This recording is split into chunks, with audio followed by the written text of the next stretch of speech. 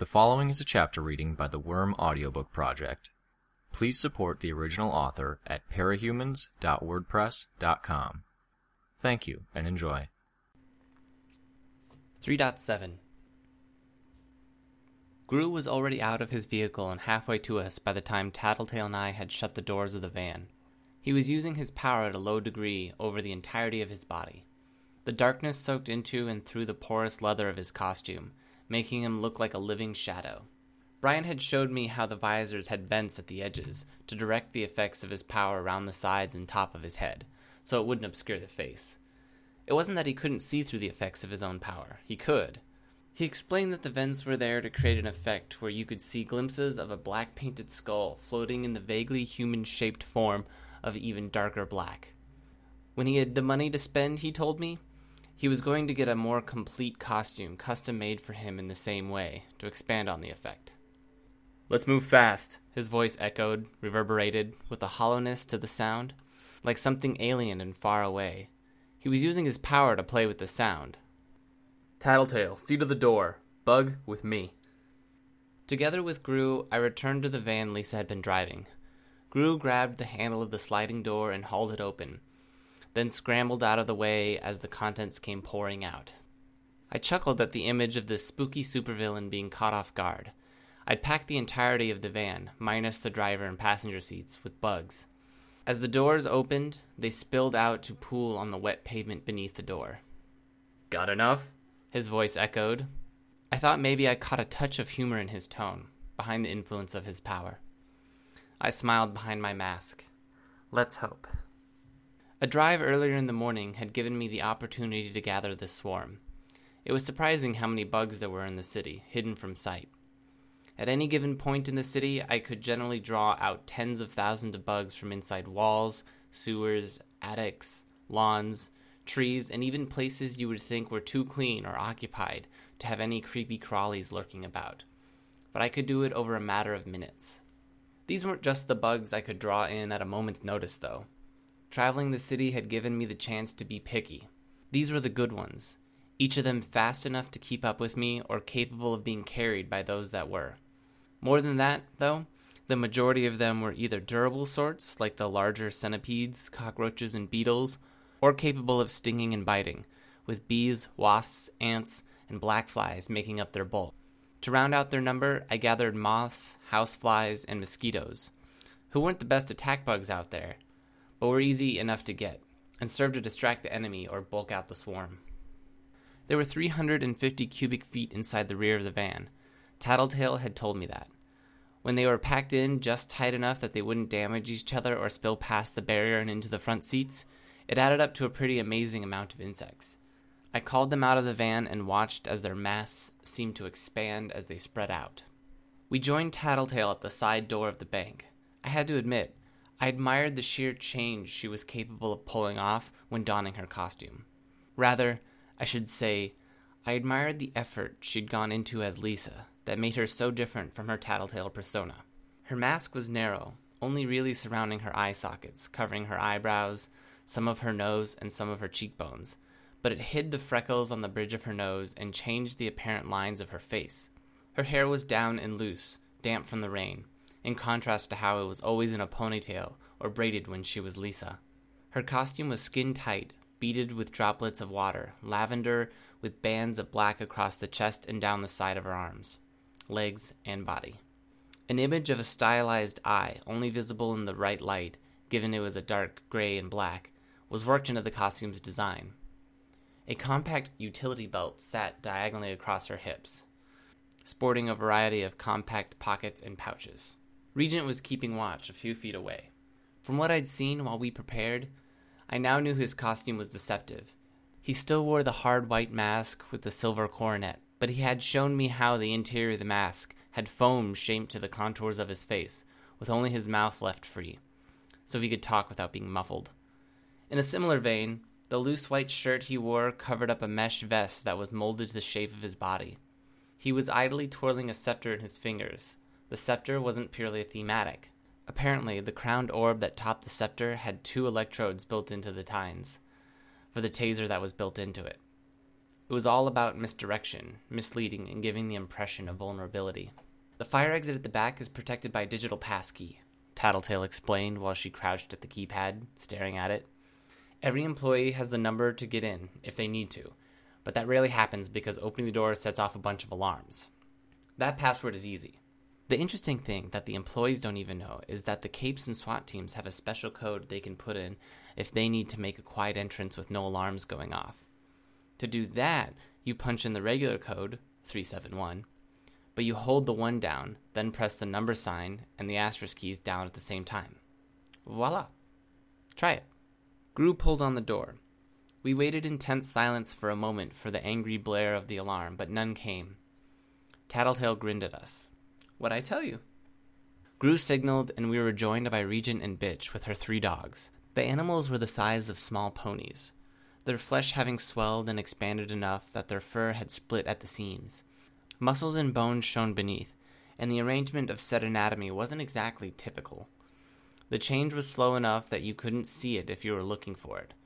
But if you looked away and looked back a moment later, you could tell they were bigger. That bone at the shoulder was longer, the eyes were deeper set, and so on.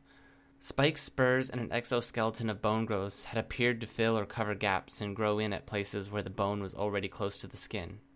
The tail of the smallest dog, Angelica, I think Rachel called it, was twice as long as normal and prehensile now, and the other 2 were well on their way. It looked like someone had torn out a pair of human spines, the meat still hanging off them, and attached them, one to the other, before tacking the end to the dog's hindquarters. Bitch, for her part, was just wearing a jacket with a fur rough collar and a cheap, hard plastic mask of a bulldog. The dogs had been given the rear of the second van, allowing Bitch to work her power on them as Brian drove. Being able to do the change more slowly meant she wouldn't prematurely exhaust herself or the animals by rushing the job on sight.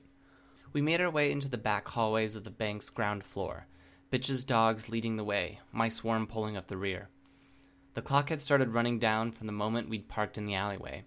That was the point where people might have thought something was up. Now that we were inside, though, someone knew or would know any second. At this very moment, chances were, some guard in the room with security cameras would be making a call to 911 and reporting a crime in progress by costumed criminals. If Tattletale was right, the Protectorate was too far away to be called in, so they would contact the wards. We had 5 or 10 minutes before trouble showed. Each time we passed a room, Gru, Regent, and I would double-check it. The first few were empty, but as we reached one room, a dog took notice, and Gru raised a hand to plunge the room into darkness. A second later, he stepped back into the hallway, twisting the arm of a cringing 30-something man in a gray suit behind his back.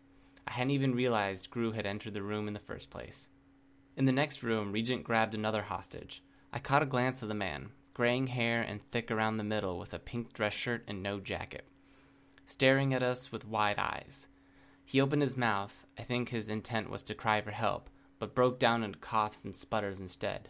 A second later, he kneeled over and collapsed onto the floor. He tried to climb to his feet, but his elbows bucked and hit the ground a second time. While he continued to struggle, Regent strode into the room with an almost lazy air, grabbing him by the collar and shoving him towards the hallway where we stood. Defeated, Pink Dress Shirt didn't resist. Half walking, half crawling forward as he joined us, he met eyes with the other employees but didn't say anything. We only passed a dozen offices, but it felt like 3 times that number. Gru was on point, glancing into each room and watching for danger from up ahead, with Regent keeping an eye on rooms to our right. That meant I was paying attention to the rooms on the left, as well as keeping an eye out by way of the swarm to our rear. Each time I looked into an office, lunchroom, or conference room, I prayed it would be empty. I didn't want to be any more responsible for all this than I had to. When I saw the last office on the left was vacant, I was relieved enough that I nearly forgot my role in the next stage of the plan. We reached the front lobby of the bank, and Bitch's dogs charged into the room. They were nightmarish, barking, growling, and shaking themselves in a spray of bits of fur and blood as they abruptly grew another foot taller at the shoulder. I had a moment's glimpse of 20 or 30 bystanders and another 6 or so employees of the bank before the lights went out.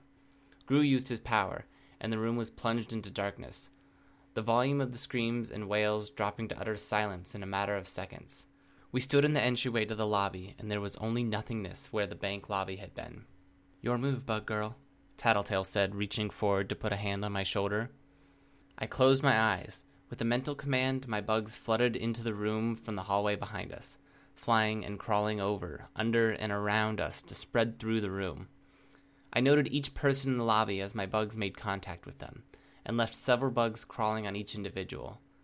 I took 5 seconds to double-check I'd gotten everyone, and belatedly remembered the 2 employees we had brought forward from the back offices. A group of bugs returned from the darkness, brushing my skin on their way to make contact with the pair. Done, I said. Gru swept his arm forward and the darkness parted. We moved into the room as a group. Pink Shirt and the younger guy collapsed to the ground as we walked. I supposed it was Regent's work there. Some of Gru's darkness clung to the surfaces of the doors and the windows, but the room was otherwise clear in a matter of moments, lit only by the fluorescent lights. Everyone except for us was lying on the floor, crouched behind a desk or huddled in the corners. 2 of Bitch's dogs were standing in front of the main entrance, while the smallest was standing near the vault. All 3 of the monsters were the size of cars now. 15 minutes, I called out to the room, my heart in my throat. We won't be here any longer than that. Stay put, stay quiet. We'll be gone before 15 minutes are up. You'll be free to give your statement to the police and then go about your day as usual. This isn't a TV show, this isn't a movie. If you're thinking about being a hero, don't. You'll only get yourself or someone else hurt. I held up my hand, fingers outstretched, a familiar spider perched on the tip. If you are thinking about running, making a phone call, or getting in our way, this is a good reason to reconsider. This little creature and her 100 sisters that I just brought into this room are under my complete control. I had the spider drop from my fingertip, dangling by a thread by way of demonstration. She's a black widow spider. A single bite has been known to kill a full-grown human, or put them into a coma. You move, talk, try to find or kill the spider I just put on your bodies, in your clothes, and your hair, I'll know in split second, and I'll tell them to bite you several times. I stopped to let that sink in. I looked over the room. 40 or so people. I saw a full-grown man with a tear rolling down his cheek. A teenager with freckles and brown curls was glaring up at me with raw loathing in her eyes. At one of the counters, a matronly bank employee was shaking like a leaf. My taking hostage like this, it had been my idea. So help me. As horrible as it was, it had been necessary. The worst-case scenario was some regular schmuck in the bank pulling some stunt and getting themselves or others hurt or killed. I couldn't let that happen if I was in a position to help it. If it meant keeping them quiet and out of the way, I was willing to terrorize them. As I saw the effect I'd had on these people, that justification felt really thin. I was going to hell for this.